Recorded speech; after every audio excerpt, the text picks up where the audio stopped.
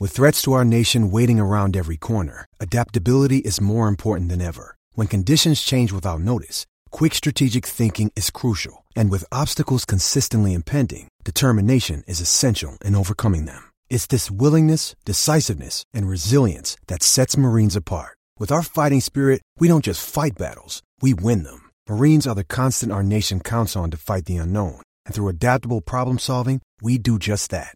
Learn more at marines.com. Someone just fucking emailed on FML scenes. What did they do?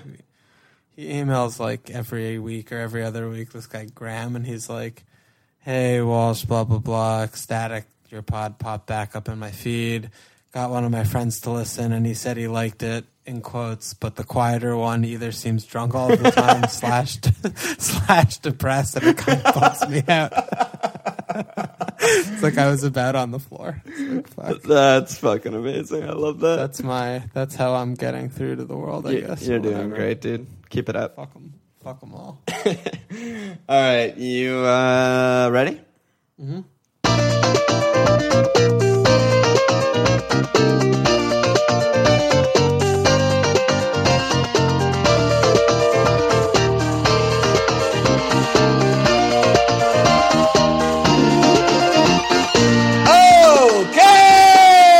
Welcome to From LPL. I'm Milan. This is Walsh.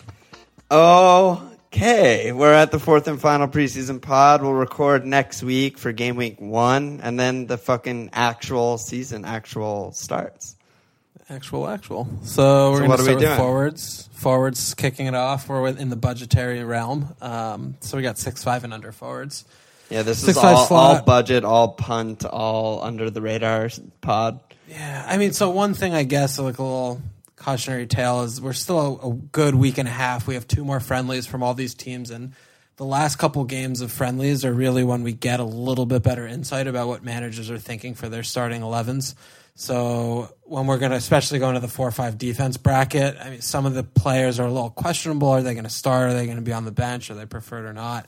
Same with some of these midfield shouts that we're going to get into in the 6s, the 5s, even the 5-5s, yeah. Yeah, so just take that with a grain of salt because we do have a couple more games of information to take in, but it's just, our thoughts in this moment. Yeah, and the next pod, I think if any of these guys really stick out, I think we'll probably talk about them in next pod because we'll probably have them. Yeah.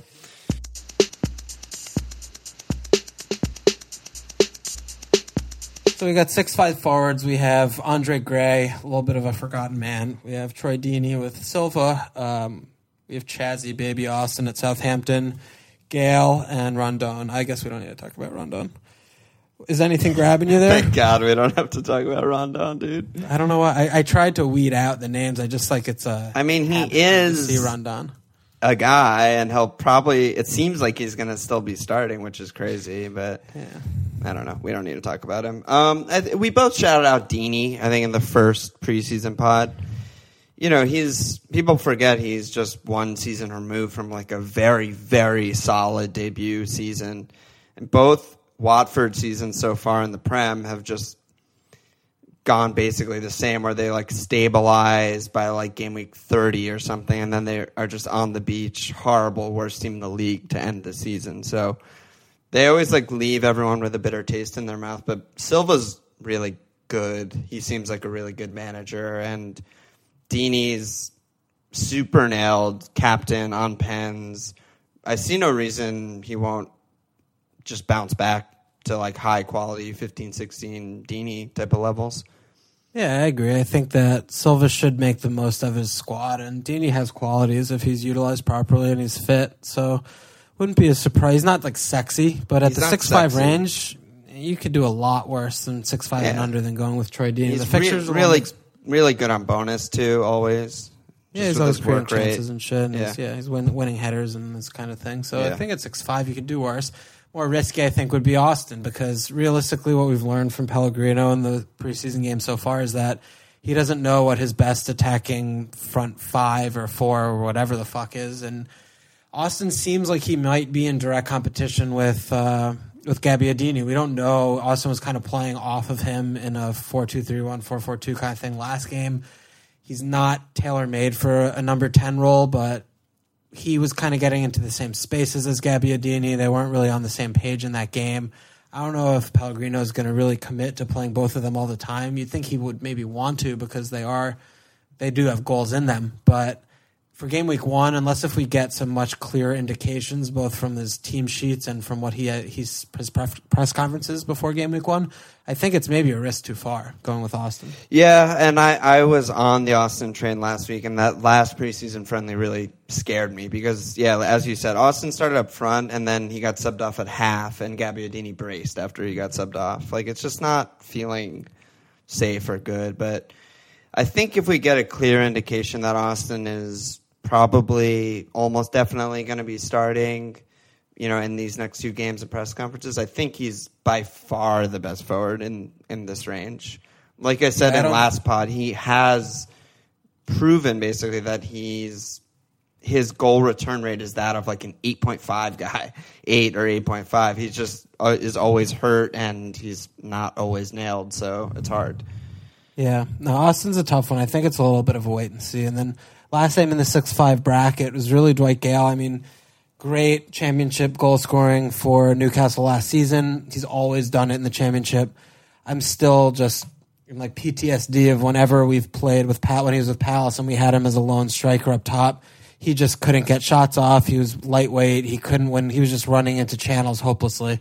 I think I'm very much wanting to see what he can do for them because he does look like he's going to be playing as lone forward. I could see him flourishing if Rafa ever starts Mitrovic as well with him. Maybe he could play off him, but that was the same with his Palace days. Whenever he was playing off Glenn Murray or he was playing off a bigger striker, he was great. But at 6'5", on a promoted side who's going to be playing on the counter a lot, I don't know. He's fast, and I could see some goals, but he doesn't inspire me with a lot of confidence. It's just so hard for these promoted sides. Like, you look at stats, like, even though we both kind of agree Newcastle's better than your average promoted side, like, the fall off is just so extreme from, like, their championship levels to their Premier League levels. Like, it's usually, like, 30 less goals or something like that in their first year. Just that the competition is so much tougher and the service is less frequent and the possession is a lot lower. It's just, I don't know. I don't like starting the season with Gale, but of course he has potential. He just came off like 1 billion fucking goals. Yeah. And what do you think about Gray, though? So let's talk about, I think with Gray, we can also talk about Vokes and Barnes. They're all in this budget bracket. I think Gray, he has shown very bright moments last season. He was in and out of the side.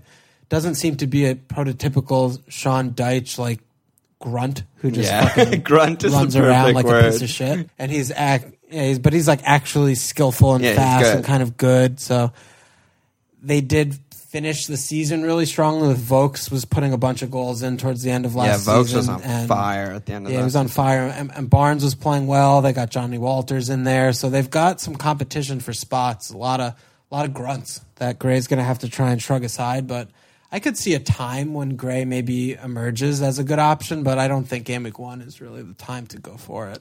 Yeah, I mean, they have a really, really, really bad start to the season from an attacking standpoint, so there's no chance I'm going near any of them. But yeah, like you said, I mean, we both agree that Gray is just a class above all those other guys. So if Dyche just decides to build the team around basically long balls to Vokes or Barnes or whatever, to flick-ons to Gray, I could see that working, but yeah, I never considered any of them really, even though Barnes was my boy at the end of last year. Yeah, he was. Yeah, it's a tough one with Burnley when you look at those fixtures too. If you can't rotate them, you don't want to start them in those awful away fixtures. You don't want that, yeah. So we look at 6. I think J-Rod is definitely a standout for me. He's been playing a lot in preseason. He didn't move from Southampton to sit on the bench again with Pulis. So Pulis clearly likes him and rates him. He's kind of playing with a 4-4-2 with Rondon a lot, and they have a lot of teams that they're playing in the beginning of the season, opening 4 or 5 game weeks that are in and around them where they're going to think that they could go out and play football and score some goals. So I really like J-Rod a lot. I think at 6 he's a really good value pick, and I think he could be a little revitalized because he's similar to Austin, where a couple years back when he's fit and he's playing regularly, he just prints points.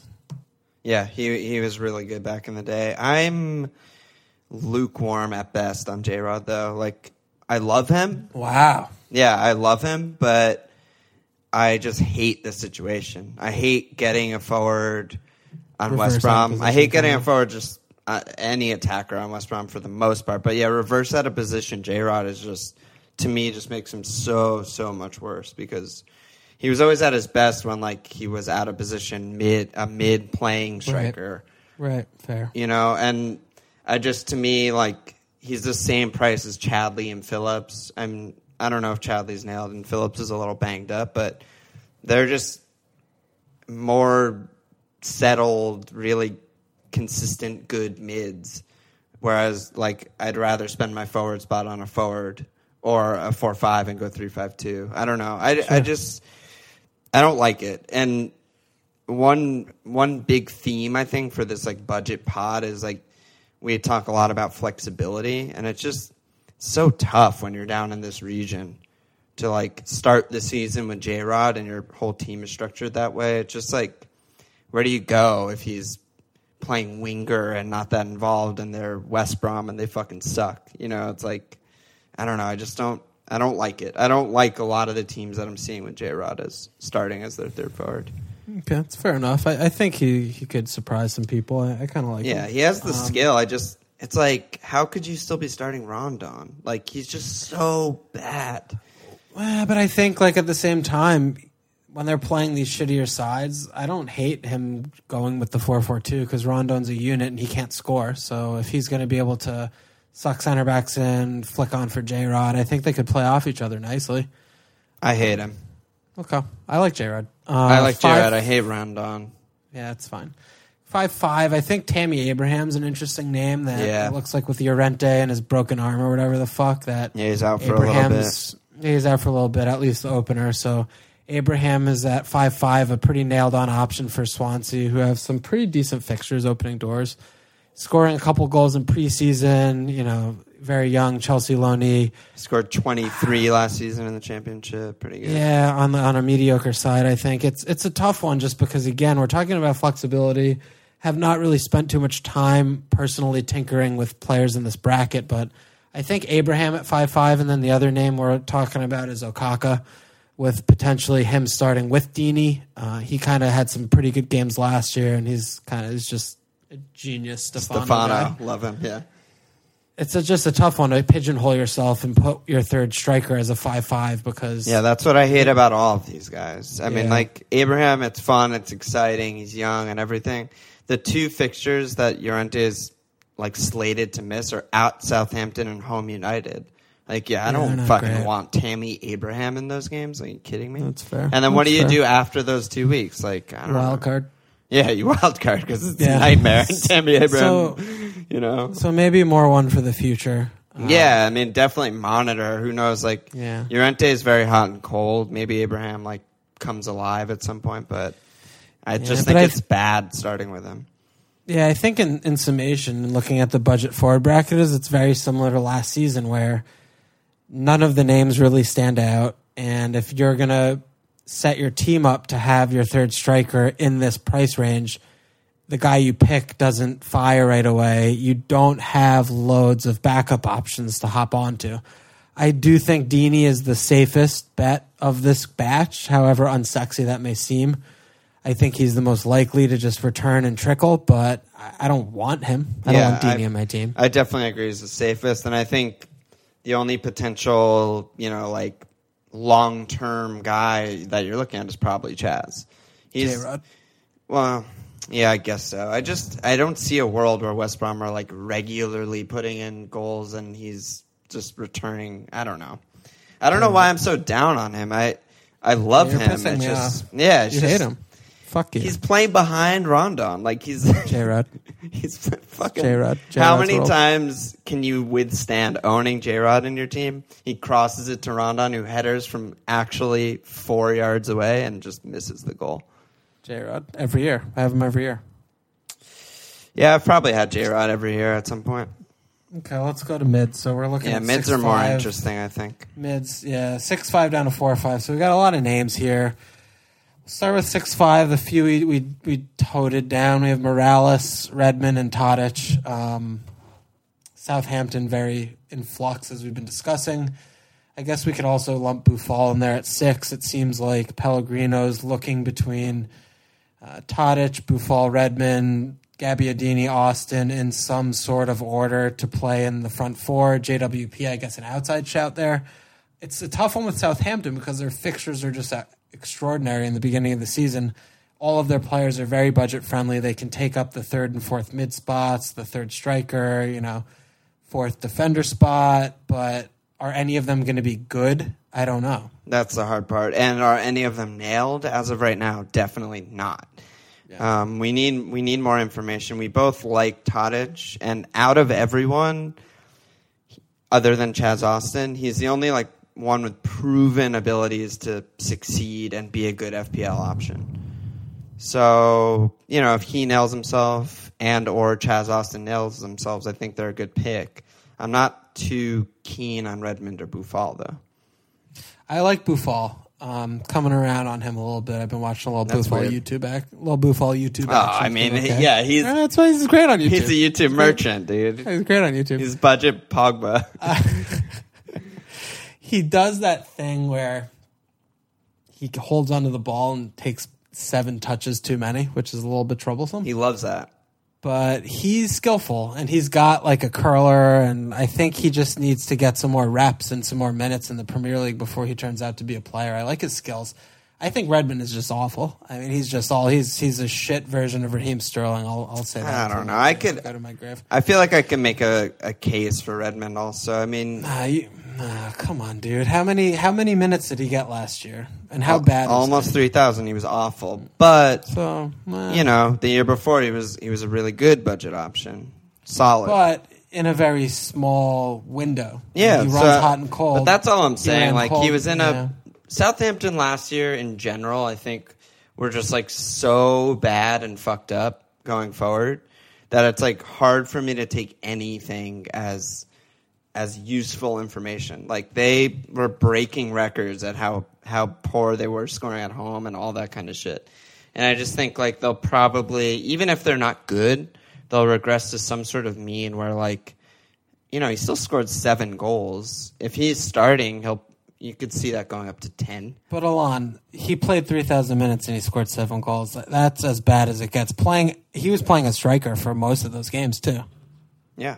It's not that's good. As bad as it gets. But that's as bad as you can do. That's as bad as you can go. That's what I mean, though, that a case can be made because the whole team should just improve. There's almost no way that the whole team just doesn't improve and score more goals and all of that shit. So that's fair. But at the same time, you can also look at it as maybe he's rational and he realizes that Redmond's bad and he just doesn't play him anymore. Yeah, I don't know. It's tough. I'm not going near him, but no, you're fine. He didn't score from basically late October to early February. And then from March on, he scored 4 goals. So he came around a little bit, but okay. He's the bottom line is we have a few of these attacking spots. Yeah, we're interested in Southampton. Yeah, the manager doesn't know who's playing where, and Tadic is 1 bad game away from being benched. Buffal is 1 bad game away from being benched. That's the problem here. And you want to invest in them because of the fixtures and the overall look of the squad. Give relative to their price, they're a good mid-table team, should score goals against these bad sides. It's a tough one, but I do think that Buffal is a little bit under the radar at 6. I'm interested, and I like Tadic, so I don't have either of them in my current draft, but I could see a world where I do have one of them. Yeah, I agree with that. Yeah, Buffal is definitely a year removed from double-digit goals in France. It's let's not forget. Yeah. And then I want to talk about Kevin a little bit because... Yeah, talk to me about Kevin. We both love Kevin. Yeah, he's 6'5". It's kind of right where we would have expected him to be. They've got those bad fixtures, and maybe this is one for the future, but I just don't want people to forget about how selfish and how much of a savage Kevin is in FPL. When he's playing and starting, he just gets points. So he always gets points, no matter what. He's not going to let Baines take a pen. He's the epitome of selfish, therefore good FPL player. Yeah, 6'5" is a good price. That's a pretty cheap price. Yeah, if he nails it down, he could be good. Yeah, he could score a goal, chip in with a couple returns in those tough fixtures, and then we're all going to be sitting on that game week 5-6 wild card, and he's got 3 returns in 5 games, and we're looking at him because he's a flat track bully. Everton are flat track bullies, and if he has an attacking position nailed down, him, Rooney, Klaas, and these are all going to be names we're going to be very interested in. Yep. When fixtures Everton's turn, so interesting, dude. Yeah. Yeah. So many changes. Everton's similar to Southampton, where I think, there may be a little bit better. Upper middle tier class with budget options. Yeah. Yep. Okay, so then let's look at the sixes. A lot of interesting thing this year, in contrast to years past, I think, is that when you look at the three promoted sides, the best midfield options on the three promoted sides are priced at 6 instead of 5.5, which I think people are kind of not remembering that. They're typically the best. They're 5.5 and not 6. So I'm talking about we have Ince, Knockert, Richie, and then I guess Kachunga to a lesser extent. Yeah. But they're all priced at 6. And when you're looking, again, you mentioned it with Gale and Newcastle. We were talking about that before. But when you're looking at the promoted sides, you score 20 goals in the championship, go fuck yourself. When you're a promoted side, you're going to have a hard time in the Premier League. Yep. You're playing on the counter. You've got 30% under possession. And it's tough. The opportunities are few and far between. Ince has been knocking it in preseason, but they're playing teams that are below championship. Like, they're playing shitty-ass fucking sides. So I've been seeing Ince in a lot of teams. Richie also, he's playing on the wing. He's got some set pieces. I was a little bit flirting with Richie a week or two ago, but I think I'm pretty stay away from these guys. Yeah, I have Richie now, and there's really just one reason why, and it's the Pen 15 Club. We love guys on pens because it's just like a stat padding thing. And Richie has played decently, kind of underwhelming, but decently well in the Prem before, and you just look at 4 goals, 8 assists. That's not great, and you probably wouldn't buy that. But if you just chalk up, say, between 3 and 5 more goals on pens, then that's all of a sudden pretty good value on a $6 million guy. Is the only reason why I'm pretty interested in Richie. And it's Newcastle, like we said earlier. I think they're just a step ahead of the other promoted sides, but. Yeah, I haven't really even looked at Ince or Kachunga or whatever. I don't know. Okay, well, let's look at Richie then, because I think a better comparison for him would be Chadley. You got a player, again, in the mid to upper mid-tier Premier League side on pens, proven quality, proven explosive. What do you see in Richie that you want him over Chatters? He's nailed. So you're really concerned about Chadley being nailed? Oh, yeah. All they did this year was add another attacker in J-Rod. And he wasn't nailed last year, and he played 60 minutes a game when he did start. So that really, really concerns me from a Chadley perspective. For those reasons? Yeah. And for that reason, I'm out. For those reasons. Phillips is knocked. Morrison's knocked. McLean's actually injured. I don't see a ton of competition for Chadley's spot. Yeah, how long is Phillips actually out for? Because I know it's He's knocked. I mean, it's precautionary at this stage, but the season's also 2 weeks away, and he's had hamstrings and muscle injuries last year, and he missed a lot of the game. So, if Chadley is nailed, then there really is no case for Richie over Chadley, I don't think. Yeah, I do think Chadley is nailed. It seems from preseason, he's been playing a lot of minutes, consistently. It's just what was the deal with last season? It was so they had a bust weird. up. I think Chadley and Pulis had a bust up. I think they made up over the off season, and they're back as good chums. Yeah, that would be nice for us. Remember how good he was that year on Spurs? Yeah, I mean he's an outstanding fantasy asset. Yeah, in 2014, dude, 11 goals, 6 assists, 2,400 minutes. And that's a minimum amount of time. Chadley's I can always try and find reasons to put Chadley in my team. Yeah. He's in my team right now. I love Chadley. I'm putting him in for Richie right now. He's my favorite 6. He's my favorite 6, I think, with him and Buffal. I've been toying around with maybe putting both in. It's maybe a little bit too lightweight. You can't start the season with Buffal, dude. Come on. I can do actually whatever the fuck I want because it's my team. But another name we haven't mentioned is Shaqiri. We are also Shaqiri, unabashed Shaqiri fanboys. He usually has 3 worldies a season, is injured for 20 games, and Stoke are terrible. But I'm still interested. I still want him. Their fixtures are terrible. He's just shaped like a little square man, which makes me like him a lot more. Yeah, he's worldy only. He's budget Barkley. He'll score you a bicycle kick, but he'll better than Barkley. Miss every other His shot. FPL stance is just such a like you look like Napoleon. Like you're so small, you're overcompensating so much with your posture. Yeah, I mean, I can't really see a world where I start the season with Shaq, but I do like him. That's for sure. Yeah, he's good. He's not in, but he's a name we need to mention just for posterity because game weeks 1 through 8, he will not score a goal most likely unless it's an insane worldie. I guess the shout is we have no idea who's on pen for Stoke.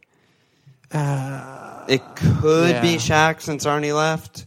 Boyan if he's in. Maybe Boyan. Actually, maybe Barahino. He misses them a lot, but he could take them. He could snatch it. But maybe our fucking former, always kind of a friend of the pod, Boyan, wins a role. Actually, finally starts and plays more than like 1,500 minutes. If that happens, Boyan is fucking amazing. Yeah, Boyan's the best player in the league. He returns so regularly in like the fewest minutes ever, and is a pen machine. And he so regularly just doesn't play. Yeah, he just doesn't play. We're going into the Stoke cast. Stoke pod. Yeah, email in all your pod or questions. We'll dedicate a pod to them. But yeah, I think at least we'll be able to look back game week 10 and be like, oh, remember when we shouted Shaqiri like we were talking about putting him in, but we didn't when he's having the fucking blinders? Yeah, that's all we need. Yeah, Boyan scores 2 pens in game week 1. Everyone's going to tweet in like, oh my fucking God, you Boyan. talked about Boyan. I triple captain Boyan. Oh my God. So the 5-5. Wait, but we didn't talk about Townsend. What's his deal? He's playing reverse out of position. I think he's in a fly zone. Yeah, he is. Wing back, huh? He's a bad shot this year. DeBoer. Let's go to the 5-5 bracket. Is a whole bunch of mess. There's a fuck fest, yeah. Yeah, we'll probably have 1 or 2 names here like jump out and put in a 170-point season, but yep. A few of the names that stand out to me, I think Ryan Fraser's interesting on Bournemouth. Definitely. It's going to be a weird thing because they got Stan out, so I think that maybe makes his security of start a little bit better. Stan's always out, too. Yeah, but with King and Defoe in there, I don't know where Fraser's going to play. I don't know how he's going to play. He's a pure winger. I mean, I still see that spot, unless all of a sudden Ibe and Gradle start being good and starting. Which they have see his spot pretty safe. But that's the thing is, like, honestly, in the deepest heart of my hearts, I rate Gradle over Fraser. Not even a remote close thing. I rate Gradle over, like, Mahrez. 30 times the player. I think Gradle's 30 times the player that Fraser ever could hope to be. I think Gradle's amazing, but I also think Fraser's really, really good. I mean, I'm biased because he subbed on in that Liverpool game and just single-handedly destroyed everything. Yeah. But he's really good, dude. Tough. He's the only guy that comes close to Zaha and like pen drawing. He had 9 assists for that reason last year. Yeah, he led the league. But he doesn't have a neck, so I'm still very skeptical about that. Yeah, it's a little bit sketchy. I wish he was a bit beefier and wider like Shaqiri body, because then he'd be straight in. Shaq. I don't know. I like Fraser. Fraser's good. Okay. I think Fraser's I mean, good. I didn't not start with his name for a reason. Yeah. Okay. You're bad. Fuck. JWP. I'm tired of seeing JWP. Dude. Like he plays too deep. He's like set piece merchant. I'm tired of JWP. Yeah, a lot of people have him in their team, and it's everything we just said about Southampton times 2, because like he's more guys in competition for the same position, and his position is deeper and less attractive. I don't know. It's just, yeah, he has all that potential. I just don't. It's hard for me to imagine him just like nailed 90 every week and just like a regular returner. He's Tom Carroll for an extra $1 million. Like, why do you want that? It's pretty true, yeah. He's a less nailed even. Yeah, and he did, when Pellegrino subbed him on, he did play number 10 last game for a half. And he scored and assisted. I don't know. He's one to monitor. He's definitely one to monitor. These next 2 preseason games are massive for teams like Everton and Southampton. Yeah, and like Newcastle and those kind of guys. Yeah. So I think John Walter's an interesting one. I don't think they bought him to put him on the bench and play for depth because they don't have a ton of. I don't think he would go if he was going to sit on the bench. Yeah, because he's doing that for Stoke, kind of like, am I playing this weekend, Gaffer, or not? You know, so yeah. He's an interesting one at 5-5, but it's still looking at those Bournemouth fixtures and just how bad they are and how bad they are to watch. What did I just say? Bournemouth. Hey, Burnley.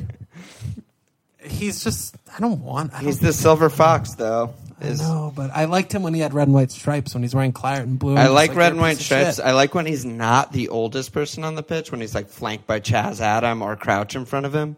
You know, so he's kind of got like more of a youthful vibe. And I like when he's on pens, which happens sometimes, but won't happen at Burnley.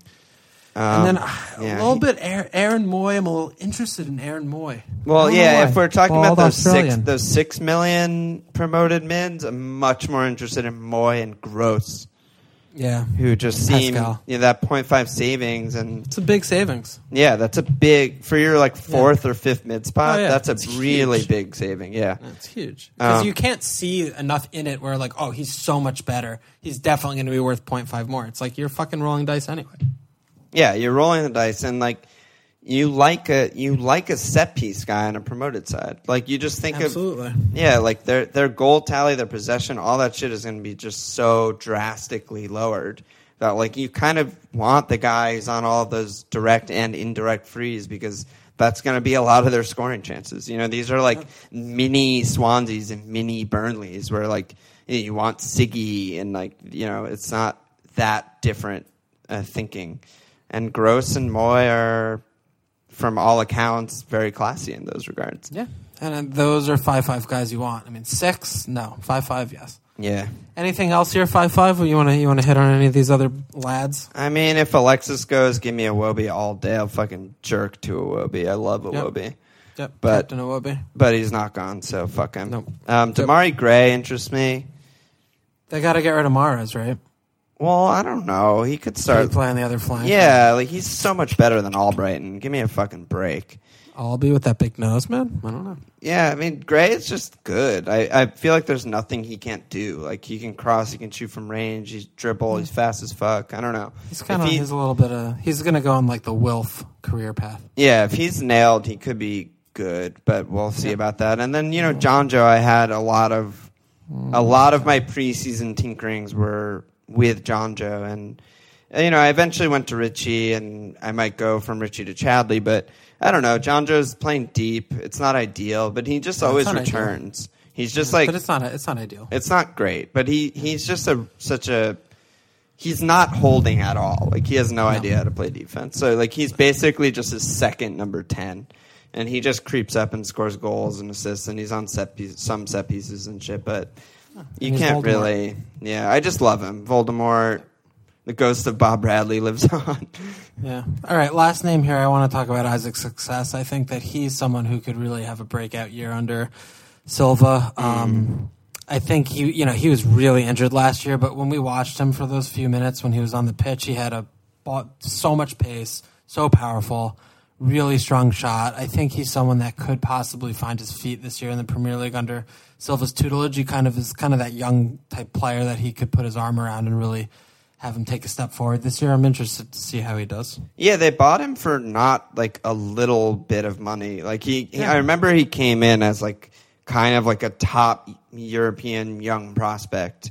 But then as you said, he barely played. So yeah, I mean, he's really tricky. He's really fast. I really like the shape of his head. It's like a perfect square. Yep. Great head. So absolutely great head with that hair. It's with the head. Yeah. So I like him. Yeah. Okay. And then looking at the fives, I think the one name I do want to just start with is CM De Jong. He's one of my old flames from when he came in from Ajax. Yeah. I think he was priced at 7 or 7.5 or something like that when he came into the league. Yeah. I had him for like 2 weeks because I just couldn't stop. And another YouTube fucking loved him. So he's in my thoughts. It looks like Rafa's giving him a real shot at the number 10. I think he was like injured last year or something, didn't play much, but he's a cut above what Newcastle has on offer in the attacking front, I believe. And he's doing okay in preseason. Newcastle have not been doing that great in preseason, but at 5-0, it's the same kind of thing where I'm looking at him in the 5 bracket and looking at some guys in the 5, 5, and 6 bracket. Do I feel that much more confident that for $1 million more I'm going to get that much more output from a 6-0 midfielder? No, I don't. So I think De Jong's an interesting name to monitor if he's going to really nail down that number 10 position. He should have maybe some set pieces off Richie. He's really a creative. Yeah, I mean, he's like a former striker. Like, if he nails down that number 10, like, it wouldn't surprise me if he's like 7+ goals, which is really fucking good for 5-0. Yeah, I mean, a 7 in 10 years is within his reach if he stays fit. And for 5, I mean, that's a game that's returning every other game. I think that's something he could do. Yeah. So I'm very interested in De Jong. I've had him in and out of my team for the past couple weeks. Yeah, it's sketchy to start with him, but we'll maybe get more information. If he can start and go like 60 or 70 in these next 2 games, like that'd be huge for him. Yeah. The other thing I've been toying around with De Jong, because I'm going with the 3-5-2 and putting him as my 5th mid, is because he's only 5-0, when I downgrade my 5th mid to a 5-0, I am able to bump up my 4th and 5th defenders a little bit more. So it gives me a little bit more rotation flexibility and having some more depth in defense to be more of a hybrid 3-5-2, 4-4-2, which is an interesting thing. Yeah, and he's $1.5 million cheaper than like the forwards we were just talking about. So that's how you get around that problem. Yeah, I like that. And they've got Spurs game week 1, which is going to be a tough one. But past that, they've got a handful of really nice fixtures. Some fellow promoted sides in there with Huddersfield and Brighton game week 2 and 6. Couple home ones against West Ham, Stoke, Swansea. So I think the fixtures for Newcastle do them some justice here. Yeah. And I like De Jong a lot. I like De Jong. We talk about De Jong. Yeah, he's what else? What are you looking at? Well, I want to get your thoughts on Punchin. So Punchin looks like he's going to be in the 10 spot because he can't hold. He just can't play defense like Milivojevic or Kabay or anything. So.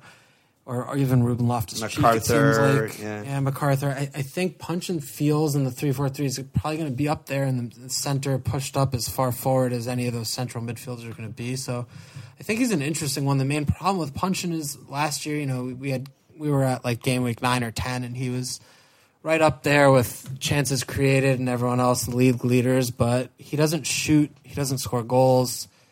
He's going to be playing far forward. The fixtures are okay, but is he going to actually get points? I don't have too much confidence there. He's got some indirect set pieces. He's got some corners, and his corners are always good, like flat, good corners. I don't know. That's why I'm like, it's like, is he going to score? Like, what's his over/under on goals? It's like 3. 3, yeah. And I would rather have Milivojevic. I would rather have Milivojevic at the same price just because he has set piece. He has direct set pieces and pens. He's going to score more goals. He'll score more goals. Yeah, that sucks with Punchin. So there was a time when Punchin was like a real attacking, scoring number 10, but it seems like those days are just gone. He's old. I mean, he's in 13 he scored 7, and 14 he scored 6. Give me a fucking 6 and 10. Oh my god. Yeah, I don't think that's. Yeah, those years might be past. And then the 4-5s, I think we're looking at Tom Carroll, Chalobah, and Loftus-Cheek. Those are probably the standouts. Yeah, Carroll is just the safest, everything you could possibly ask for in a 4-5 type of guy. He's nailed. He's sort of attacking. He's not terrible. There's not much else you could ask for from a guy. Yeah, I think for a 3-4-3, I would definitely slot Tom Carroll in there as choice number 1 for the 4-5 mid. Yep. I've also seen some teams where going 4 at the back or a 4-3-3 or something like that. You could definitely stick 2 of these 4-5s in there. I don't hate that. Yeah, I don't hate that. Loftus-Cheek, everyone got very excited for when he got transferred, but it does seem like he's playing more of like a holding role or next to someone deep. Yeah.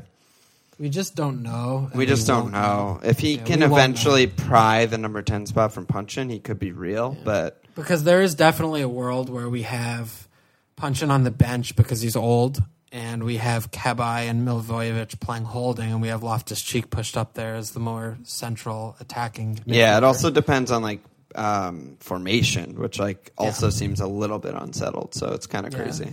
Yeah.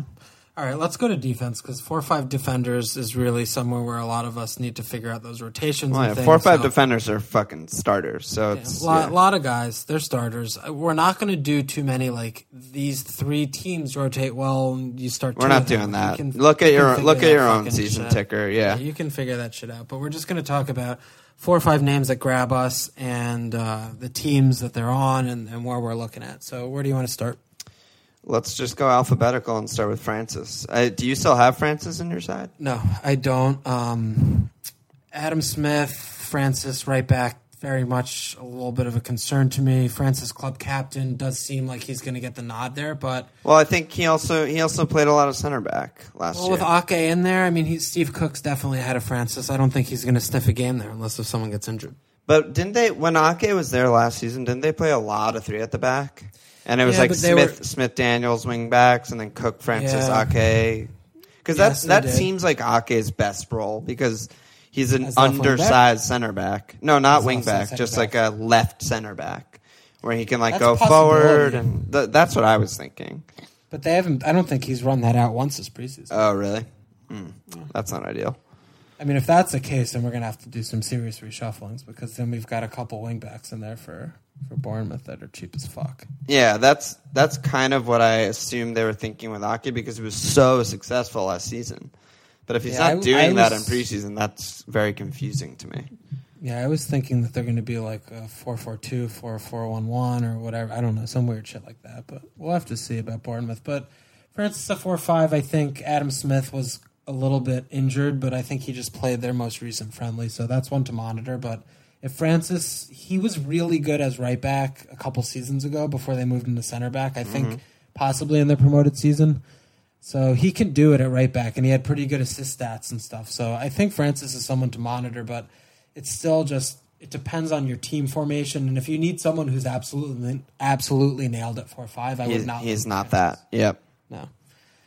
And then we're looking at Brighton. I think Dunk has been very popular at Lewis Dunk. I think he's a card magnet, and I'm not sure why he's being picked ahead of Suttner, who should be pretty good attacking fullback for them. Suttner is fucking good.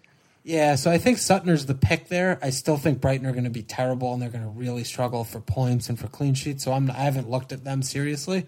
But Suttner is an attacking shout that you could look at. Yeah, I feel the exact same way. Yeah, he scored 4 goals last year, 5 assists in Bundesliga.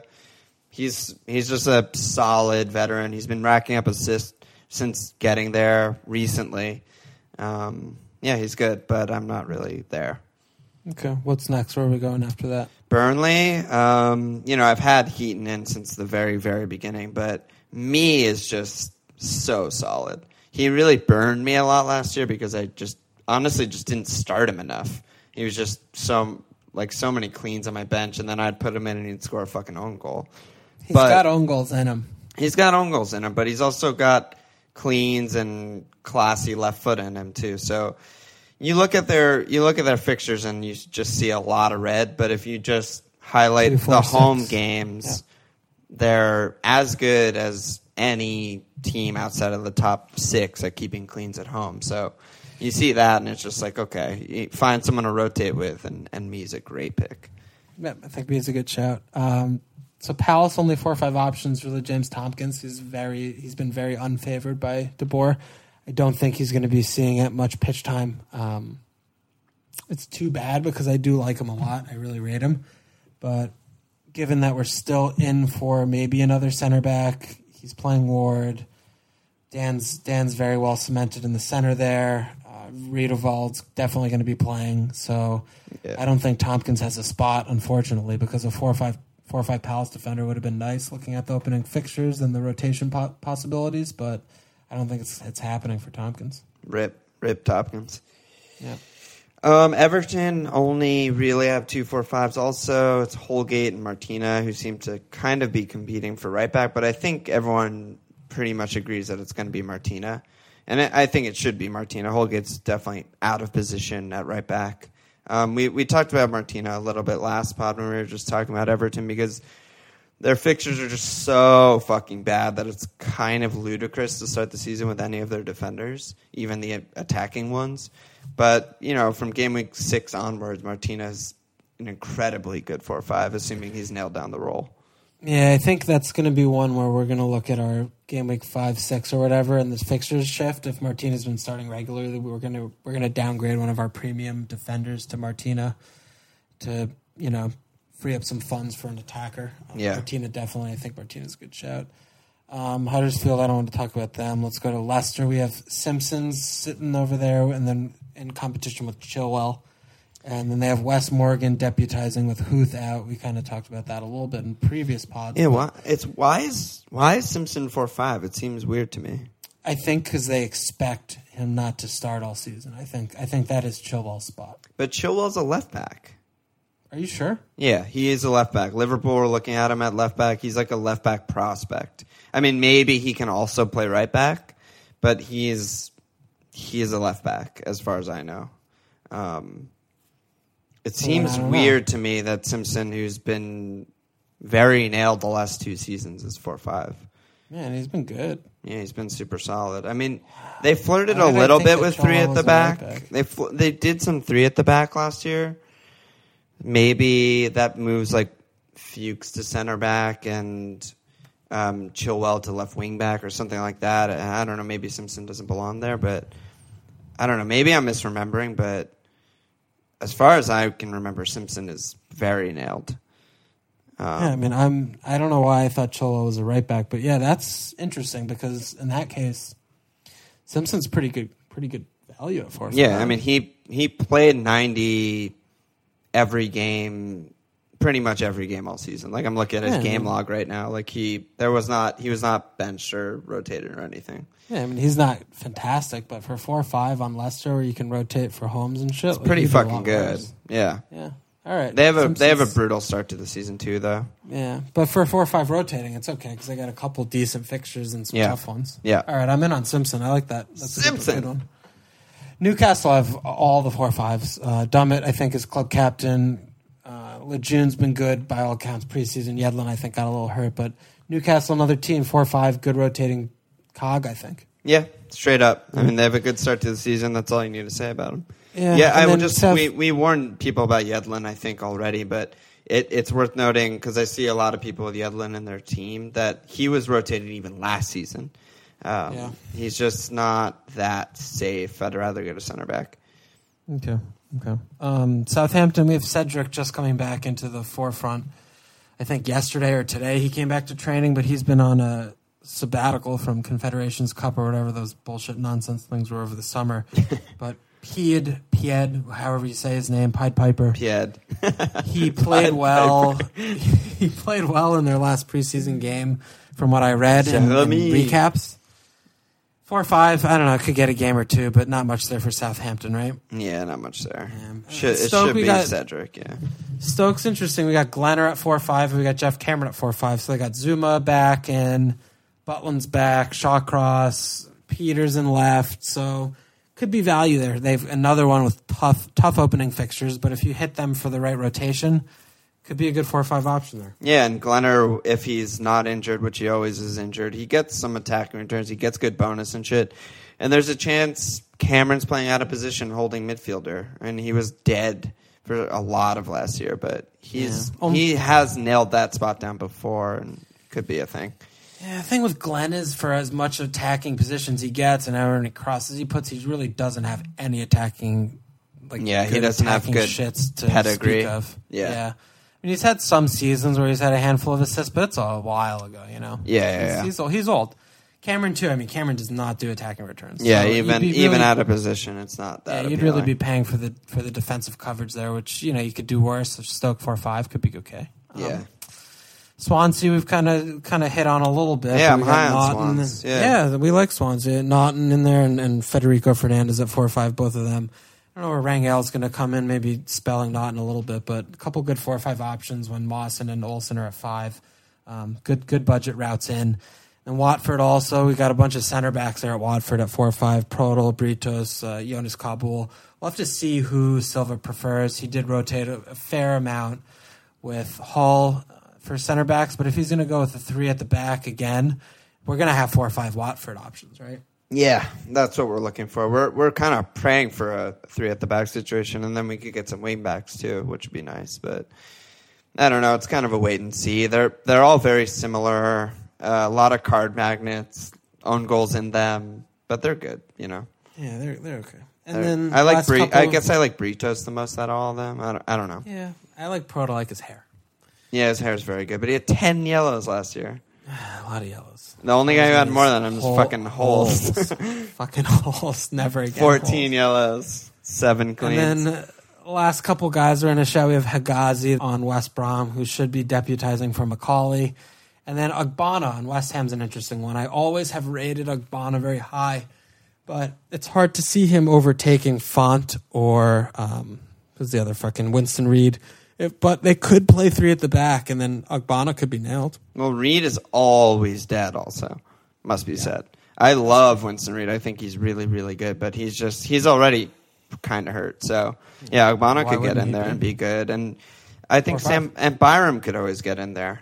Yeah, for an injury, sure. Well, I mean, they're good backups. Yeah, very good backups. Zab's like 33. I don't know. He'll get hurt. Yeah. He's not going to play every single game. So, do you want to do goalies? A little 4-5 goalies? Let me look at them and see if I want to do them. It's like every goalie Foster, to every team that we just went into. It's like Foster, Fabianski. Yeah, I don't really want to do this. It's every team that we just covered has a 4-5 goalie, basically. For the most part, yeah. I guess Newcastle's an interesting one just because it seems like Elliott is nailed at 4. But he's only nailed until they buy someone, if they buy someone.